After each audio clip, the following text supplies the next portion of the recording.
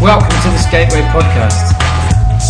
For more Gateway info, check out www.gateway-net.com. Enjoy.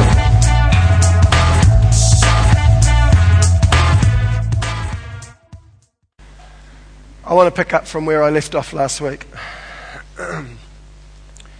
Last week I said I wanted to do a short series on divorce and remarriage. It seems like an unusual thing to do. Maybe not for some of you, but you think, well, why would, of all the things that you could preach on, why would you want to preach on divorce and remarriage? Well, a number of reasons. Number one, all our lives have been touched by it.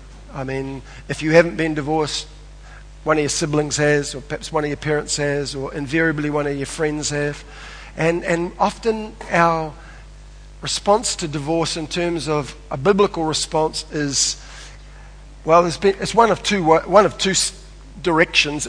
It's either traditional hardline, no divorce, no remarriage. Your first marriage is the only marriage that counts in the eyes of God. If you marry somebody else, then it's adultery because in God's eyes you're still married to that person. And while probably there are fewer and fewer people in that camp, those who move to the other camp I think under certain circumstances God allows divorce and remarriage. When you push that issue, they are often incredibly unclear as to why they feel that would be biblical. You know, like, why do you believe that? Well, I just kind of think God would be like that. I think He's kind and He's just, and I kind of think that He would allow that. But that kind of murky thinking also allows homosexuality, abortion, a whole lot of other things that are without doubt unbiblical. So how do we know that if we take that place, we aren't just being pushed around by feelings and circumstances, and we aren't rooted at all in biblical thinking? So that's why I just wanted to do a short series. I wanted to kind of get it on CD if I could, so we do have a resource for people in the future. Last week we looked at the Old Testament times, and we saw that the Mosaic law allowed divorce and remarriage. It wasn't that God thought it was a good idea. He obviously intended that marriage would be lifelong, but also being aware of human sinfulness and failure, He made provision to limit its damage. I think I mentioned last week, people say, well, God never intended divorce. That's true. God never intended sin either. But He makes provision for our failure. He makes provision so that the damage of both can be limited and restoration is a possibility. I showed you that there were four grounds for divorce in the Old Testament. The first one, sexual unfaithfulness, is found in Deuteronomy chapter 24 verse 1, where it says, when a man has taken a wife and married her, and it happens that she finds no favor in his eyes because he has found some uncleanness in her, then let him write her a bill of divorce and put it in her hand and send it out of her house. By the way, I mentioned that in surrounding cultures, a man could leave his wife and at any time could simply come back and reclaim her. So the possibility of somebody else remarrying that woman was almost zilch, because nobody was going to mortgage his future, invest in a relationship, and then have it taken off him simply at the whim of another person. So women who were divorced in the surrounding cultures were at the absolute bottom of the food chain, the most vulnerable, the most exploited. Mosaic law was incredibly merciful, because what it required was, if a man was going to put his wife away, he had to write out her a divorce certificate, and on that divorce certificate were the words, you are now free to remarry, without any possibility of me returning. So sometimes we look back on the Old Testament and think, oh man, she was a harsh world. In actual fact, given the surrounding cultures, the Mosaic law was a leap forward in terms of compassion and kindness and equity in terms of legalities across the board. So the first cause was sexual unfaithfulness. The other three are interesting. A failure to provide food, a failure to provide clothing, and a failure to meet the needs for conjugal love.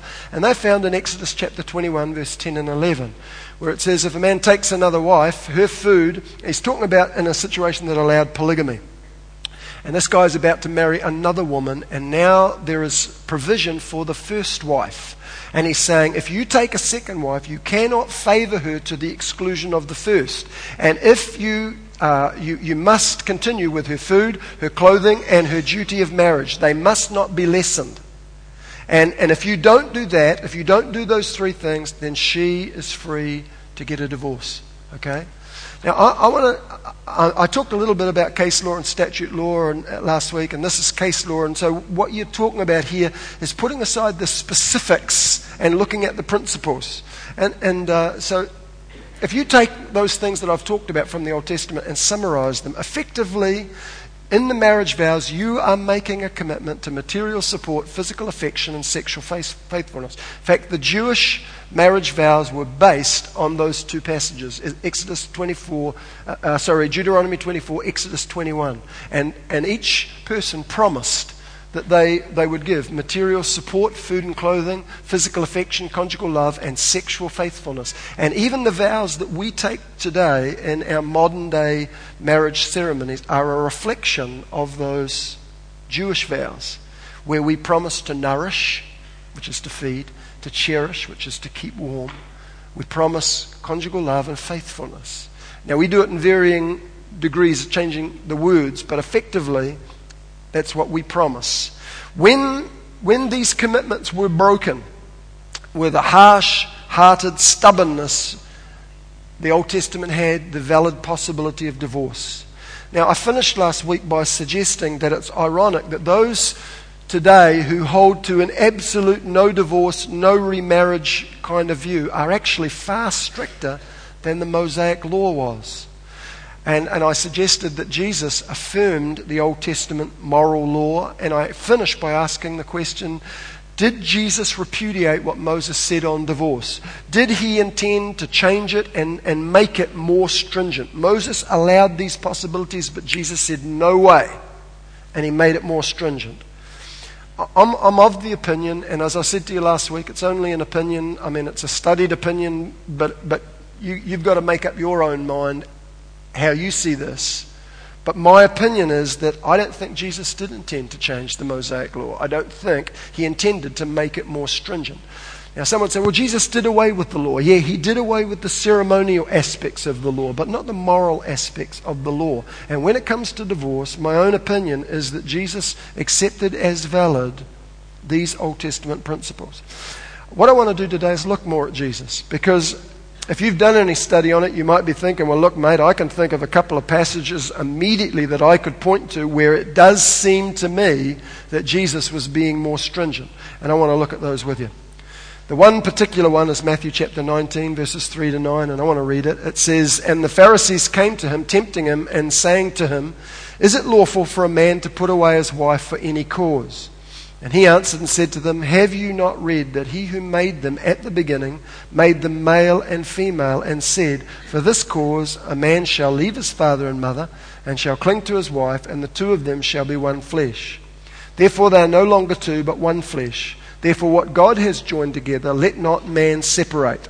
They said to him, 'Why did Moses then command to give a bill of divorce and put her away?' He said to them, 'Because of your hard-heartedness, Moses allowed you to put away your wives. But from the beginning it was not so. And I say to you, whoever shall put away his wife, except for fornication, and shall marry another, commits adultery. And whoever marries her who is put away commits adultery.'" Now, at first reading, that certainly does seem more strict, more stringent than anything that you find in the Mosaic law. There is absolutely no mention of the grounds that Exodus chapter 21 talks about, food, clothing, conjugal love. Jesus doesn't say anything about that. He simply says there's one case for divorce, and that's sexual unfaithfulness. And, it's kind of like case closed. That's it. I mean, if Jesus said that, then there's no way around it. But without being aware of the background of this passage, you could easily come to that conclusion. And I think you would come to a conclusion that Scripture didn't intend you to. There's an old saying when it comes to trying to interpret the Bible, and it says, a text without a context can easily become a pretext. And this is one of those classic cases. And what I want to do with you this morning is just take a little bit of time and look at the background work that needs to be done as you look at that question that the Pharisees asked the Jews. Before this time, a few decades before Jesus, there were two key rabbis that rose to prominence. The two men had very, very different views on a number of things, including this passage of divorce and remarriage. The two men were Hillel and Shammai.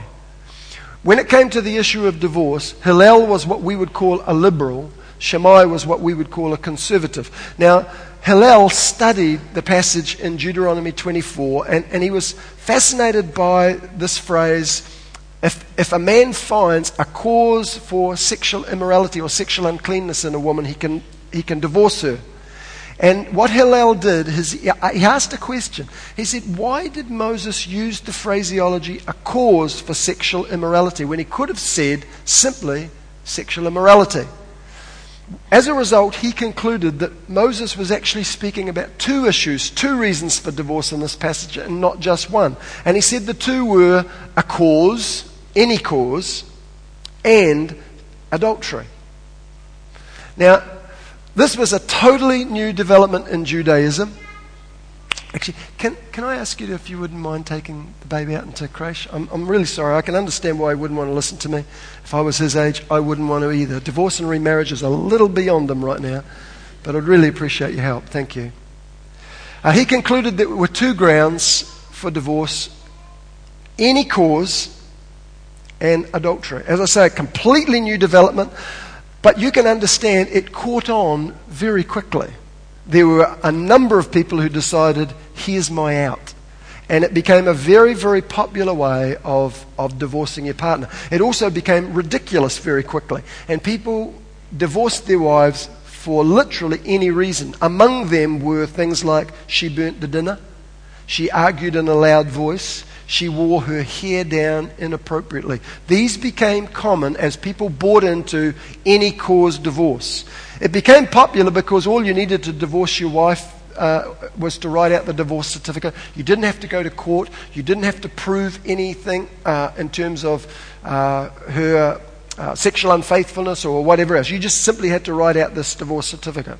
So it became very, very popular, and it was much in use in Jesus' time. In fact, if you read the story of Joseph and Mary, you'll see that Joseph was considering an any-cause divorce to put Mary away. Now, I mean, Joseph was doing it for a completely different reason. He was seeking to protect Mary. He didn't want to expose Mary. So although he's doing it from altruistic motivations, the reality is he was going to use any cause divorce clause to put Mary away. It had become very, very popular. But not everybody accepted this new type of divorce. Shammai, the other rabbi, rejected it. He claimed that Hillel had misinterpreted the scriptures wrongly, and that the phrase any cause of sexual immorality simply had to do with a cause related to sexual immorality. It was one reason to divorce, adultery, and that there wasn't any cause and sexual immorality. The disciples of Shammai wanted people to give up this any cause, easy divorce and restrict themselves to the four valid reasons for divorce that were listed in the Old Testament, in Deuteronomy 24 and Exodus 21. And this was being heatedly debated at Jesus' time. Now, this passage in Matthew chapter 19 that we looked at records an occasion when some Pharisees came to Jesus and they wanted to find out where he stood in that debate. Now, there could have been some sinister reasons for doing that. The passage starts off by saying that Jesus had departed from Galilee and come into the borders of Judea beyond Jordan. This is Herod's country. There had been an issue previously where a key figure had stood against Herod and said, your marriage is not valid. It was John the Baptist. John the Baptist sided with the conservatives, with Shammai. And he said, this any cause relationship, Herod, that you've got yourself into with your brother's wife isn't valid, and you're living in adultery. Well, Herod's response was to take off John's head.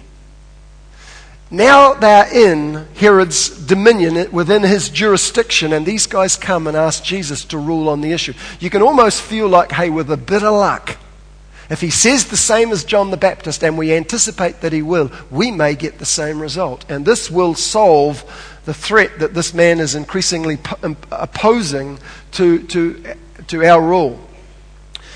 They ask, is it lawful for a man to divorce his wife for any cause? Now, that once you understand the context, that changes the whole passage. They aren't asking Jesus, can a man put away his wife? They are saying, we want you to rule on this Hillel Shammai debate. Are you any cause? Are you only adultery? The question first appears to be whether Jesus thought divorce was lawful or not. And you could look at the Mark parallel passage, and Mark shortens it.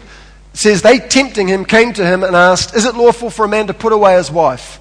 Is divorce lawful? That question seems to ask. But if that's what it's saying, this is clearly problematic, because it's an illogical question. It's asking, is the law lawful? Because the law allowed divorce, and all of the disciples, all of the Pharisees understood that and accepted it. If you just take that at face value, is it lawful? Well, these guys knew the law. They are experts in the law. Most of them probably knew by heart the Pentateuch, the first 5 books of Moses. They knew the law was lawful. So they weren't asking that. The question is not, is divorce lawful? For plainly it is under the Mosaic law. What they were asking is, what do you think of any cause divorce? Now you might be sitting there thinking, Don, it doesn't say that. Well, let me ask you something. In our context, if I asked you the question, what do you think? Is it lawful for a 16-year-old to drink? And we started debating it. We'd talk to the police, we'd talk to, social welfare. But at face value, that's a ridiculous question. Is it lawful for a 16-year-old to drink? Of course it's necessary and lawful for a 16-year-old to drink. If they don't drink, they dehydrate and die.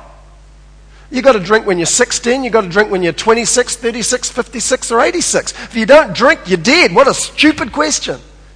But none of you thought it was a stupid question when I asked it, because you mentally added something. What did you mentally add? Alcohol.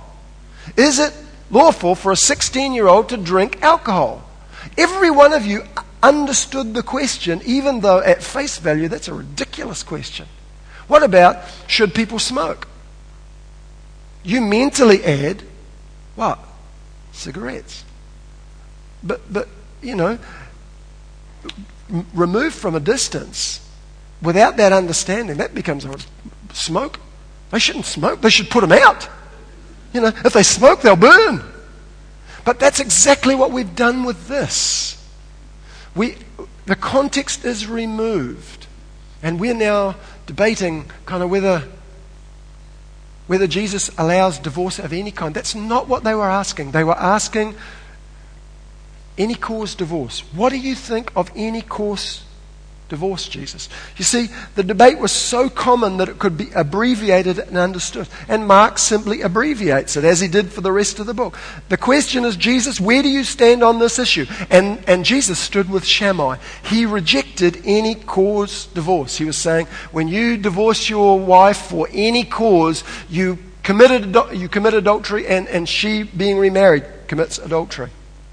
Jesus was not saying, I believe, as some suggests, that the only grounds for divorce is adultery. That interpretation, by the way, has led to some of the foolish and destructive things that I've heard over the years, and maybe you've heard too. I've heard people say to a woman, I know your husband is physically abusing you and the kids, but you can't leave him unless he commits adultery. There's one grounds for divorce, and it's adultery. Have you heard that? I bet some of you have. I know your husband spends all the money gambling and drinking, and he leaves absolutely nothing for you and the kids. Why don't you pray that he'll be immoral as well, and then at least you'll have cause for divorce. And you start thinking about this and think, this is foolishness. Theologically, pastorally, just common sense, this is foolishness. But if you take what Jesus said outside of the context of that discussion, that's what you end up with. The only cause for a divorce is adultery. If he's beating the snot out of you and he's drinking the money away and starving you silly, there's not enough. Now, I don't know about you, but that does not make sense to me. I don't think it made sense to Jesus either. Plainly, it's practically, pastorally, theologically unworkable. I don't think that's what Jesus was saying. Let me very quickly, if I can, take a look at that passage in Matthew a little more closely, because Jesus does take the opportunity here to straighten out some of these misperceptions, misunderstandings that they did have about marriage. And you'll need to go back over these. I'm just going to take you through them. But these are things that Jesus said in relation to their question. They said, is it lawful? What do you think of any cause divorce? And well, first of all, Jesus didn't answer their question. He went off and started to talk about marriage. And he said, listen. He said, firstly, marriage is always intended to be monogamous, not polygamy. It's early in the morning. Okay? Polygamy had been practiced through Old Testament times. Admittedly, by Jesus' times, it was not so common, but the rich people still did it. But he indicates really clearly that was never God's original intention. And he quotes back Genesis 2:24. He said, this is the way you do it, but it was not that way in the beginning. And he said, therefore a man shall leave his father and mother and shall cleave to his wife, and they shall be one flesh. He quotes Genesis 2:22, but he quotes it differently. And I've underlined the one word that he brings in that's different. And he said, for this cause a man shall leave his father and mother, cling to his wife, and the two of them shall be one flesh. And in a stroke, he said, you know what? Polygamy was never God's intention. It was always one man and one woman, lifelong. That's the intention. And in a stroke, he did away with their understanding of polygamy. The second thing he said was marriage is intended to be lifelong. No human being must separate what God has joined. Jesus took the lifelong nature of marriage really seriously. Friends, marriage breakup is an absolute tragedy, and those of you who've been through it will know the reality of that. By the way, when the Bible says in Malachi, I mentioned this last week, where God says, I hate divorce. You have to understand the spirit that undergirds that statement, because I've heard that used against divorcees. You know, you can take this course of action, but I want to tell you, God just hates the course of action that you're taking. He hates divorce. And you get this sense that there's a real fine line between him hating divorce and hating divorcees. The reason that God said, I hate divorce, was because he had been through one. Do you know that God is a divorcee? He committed himself to the nation of Israel in a covenant relationship. Israel broke those vows again and again and again until finally God gave them up and wrote them a divorce certificate. You can read about it in Hosea chapter 2, Jeremiah chapter 3. God knows the pain of divorce. And when the Bible says, I hate divorce, God is not saying it from some kind of puritanical point of view whereby he just says, that's such a dumb course of action and I really hate it when you do that. He's saying, man, I hate it when that happens. I know the damage that it does. It is tragic. It produces tragedy. It creates nothing but heartache. And I hate it when that happens. There's a whole different spirit in those two things. Divorce is tragic. And there's an old Chinese saying that says there are no whole eggs in a broken nest. One of the things I want to talk about at some stage is the impact that the tearing and rending of husband and wife, the impact that it has on kids. There's been a study recently done, a 25-year The Unexpected Legacy of Divorce. It's a non-Christian book. It's a 25-year study of divorced children, and the results are staggering and in line with what you would expect when God says, I hate it when that happens. Hate it. Jesus took the lifelong nature of marriage seriously. Note what it doesn't say, though. It doesn't say what God has joined together cannot be separated. You know, some people teach that marriage is an indissoluble relationship. That means it's incapable of being annulled, undone, or broken. I don't believe that. I don't believe it's indissoluble. On the other hand, I don't believe it's disposable either, which is where our culture has come to. I suggest that words of Jesus clearly imply that it's breakable, but it shouldn't be. It can be broken, but it shouldn't be. The Greek, by the way, is in what's called the imperative mood, which carries the idea of an order. It's don't do this, or more mildly, please don't do this, but it is never the order, you cannot do this. I think Jesus is saying you can, but don't. You can, but you shouldn't. That's what he's saying. The next thing he says, by the way, is kind of interesting. He says divorce is not compulsory in the case of adultery, but it is allowable. The Pharisees who had come respond to Jesus and say, well, Moses commanded us divorce. He commanded us to write out a divorce certificate. And they had taken from that, the standard rabbinic teaching was that after adultery, divorce was compulsory. Jesus changed that and said, look, Moses suffered it, or he allowed it, or he gave permission for that to happen in this case. But it's not required. And I think what Jesus did was open up the possibility for forgiveness for the erring partner. He understood that the restoration of a relationship could be a possibility, and would encourage that where it was a possibility. But I think also, being a realist, he understood that when trust has been crushed and broken by unfaithfulness, there are times it has been crushed and broken beyond redemption. And in such a case, he said, I understand. And there is the possibility of divorce. Restoration is not possible sometimes when there is a hard-heartedness that amounts to a stubborn refusal to repent. Jesus, with realism and I think with a sense of pain, probably said in that case, divorce is allowable. This is an unusual one, but marriage is not compulsory. Jesus went on to talk about, the disciples said, man, if this is the case, perhaps it's easier if people shouldn't get married. And Jesus said, well, look, it's not everybody's gift. There are some people who are eunuchs made by man. There are some people who become eunuchs for the kingdom of God. What he was saying in the midst of all of that is you do not have to be married. In Jewish culture, their idea is profoundly different. You had to be married. Jews regarded marriage as compulsory because of the command in Genesis 1:28, be fruitful and multiply. Marriage to them was compulsory. It was regarded as a command. And also, unfortunately, it gave rise to what Jews perceived to be also another ground for divorce, and that was infertility. If the command was be fruitful and married and multiply, and you married and you couldn't have children, then after 10 years it was expected that you would divorce that person and you would remarry in order to fulfill the scriptures. Jesus' teaching, without going into a whole lot of detail, makes it clear that neither marriage nor childbearing is required. As a consequence of what he's saying here, infertility is not regarded as a valid cause for divorce. It's not in the law. It had been added to it, and Jesus does away with it with one stroke right there. Then he gets to their question. They want to know, is any cause divorce valid? And he simply says, no, it's not.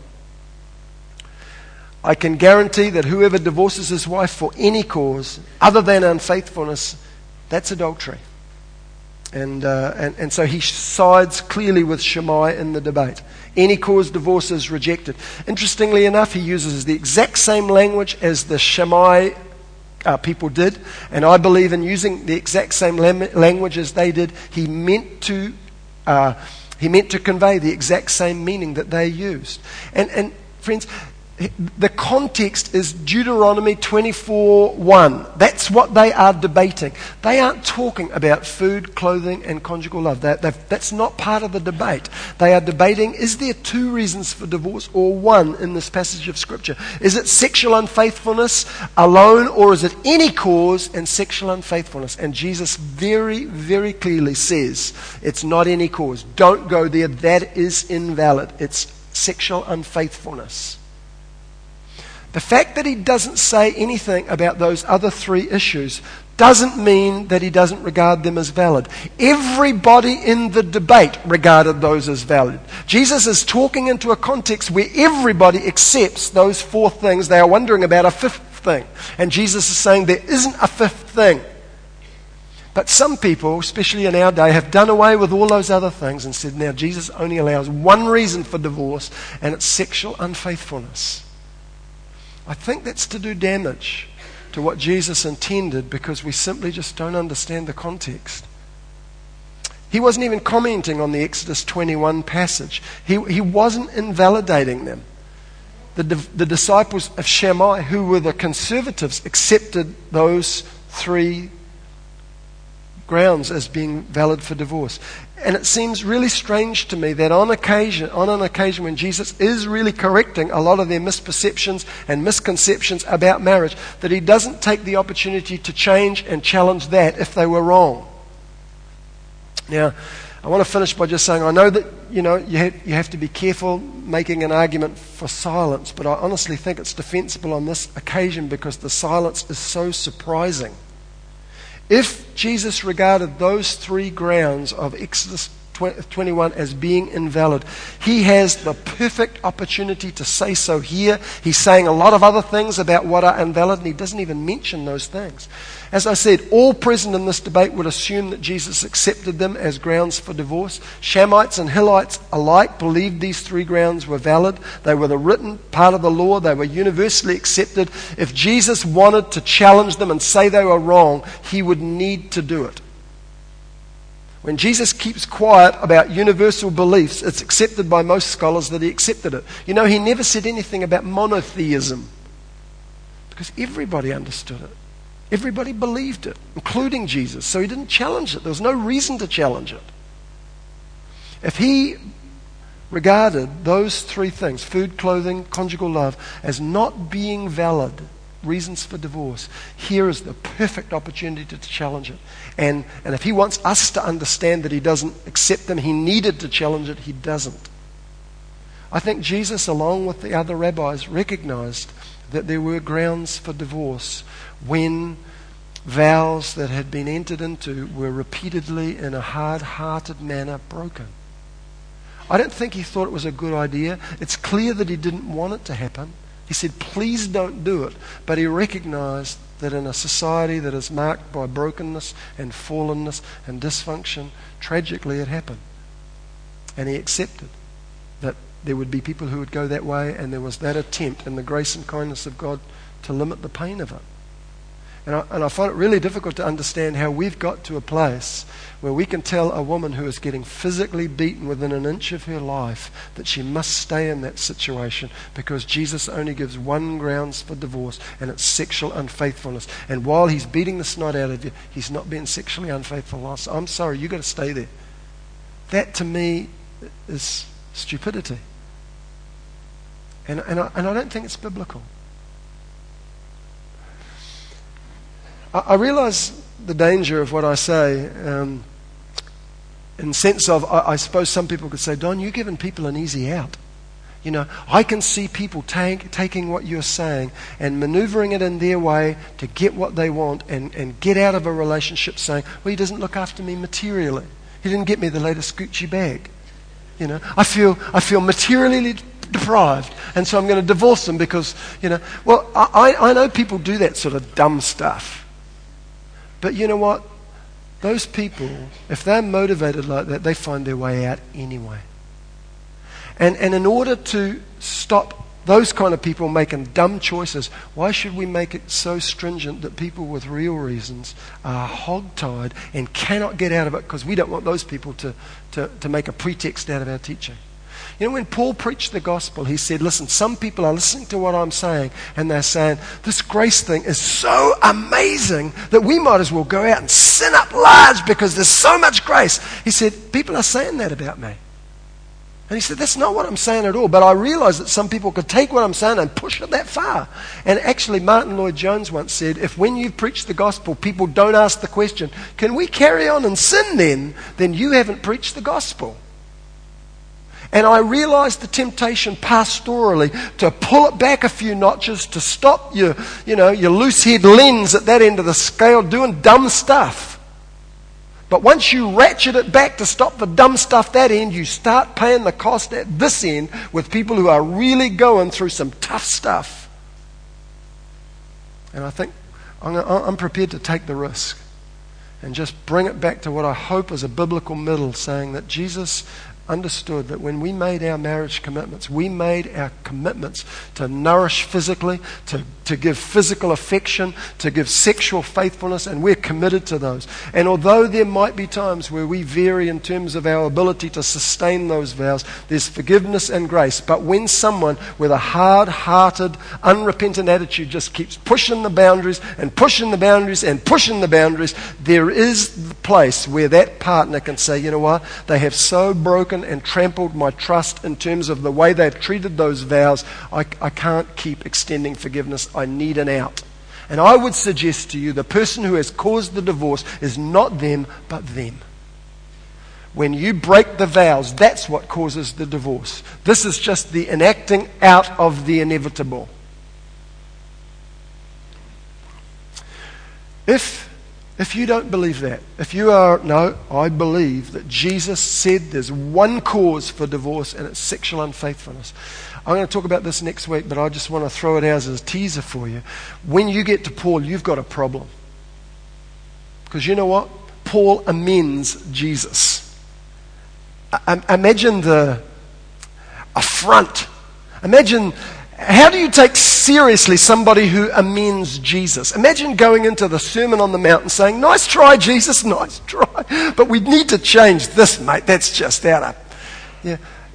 No one in their right mind is going to amend Jesus. I mean, when he spoke with such authority and clarity and profundity. Nobody in their right mind amends Jesus. But Paul comes along and says, you know what? In the case of abandonment, there is an opportunity here for that partner to get a divorce and remarriage. It's clear as in 1 Corinthians 7. So if Jesus says this one cause, who the hang does Paul think he is come in and say, well, I'm going to add one more, Jesus? That didn't make sense. But in the light of the whole discussion, if you accept what was valid in the Old Testament and understand the context of the question that was asked Jesus and his answer to it, but his acceptance of those things, and then bring that through to the New Testament, it all just runs with an unbroken thread. And I want to talk more about that next week. I appreciate the way you're listening to it. I know that a lot of you are thinking, this doesn't relate to me. In fact, it was funny because we had some guy coming off the street last week, and the person who was on the door told me they came in, they opened up the bulletin and the notes were there. Oh, divorce and remarriage, he said. Not where I live. Gave the bulletin back and went off to another church. And that's cool, you know. I mean, I realise that a lot of you might sort of think the same and think, you know, it's not really where I'm living, Don, but I really appreciate that you're sitting listening, because as I said to you before, I doubt that there's one of you here. I doubt that there's not one of you here whose lives haven't been touched by this at some dimension. And the whole purpose of it is just basically to try and clarify our thinking biblically, so that we're not in a situation where we're saying something but have no idea why we say that, why we believe that, and to kind of try and bring some clarity to the whole debate. So that's kind of the goal. I'm hoping I'll finish it next week, but we'll see how we do. Let's stand together, shall we?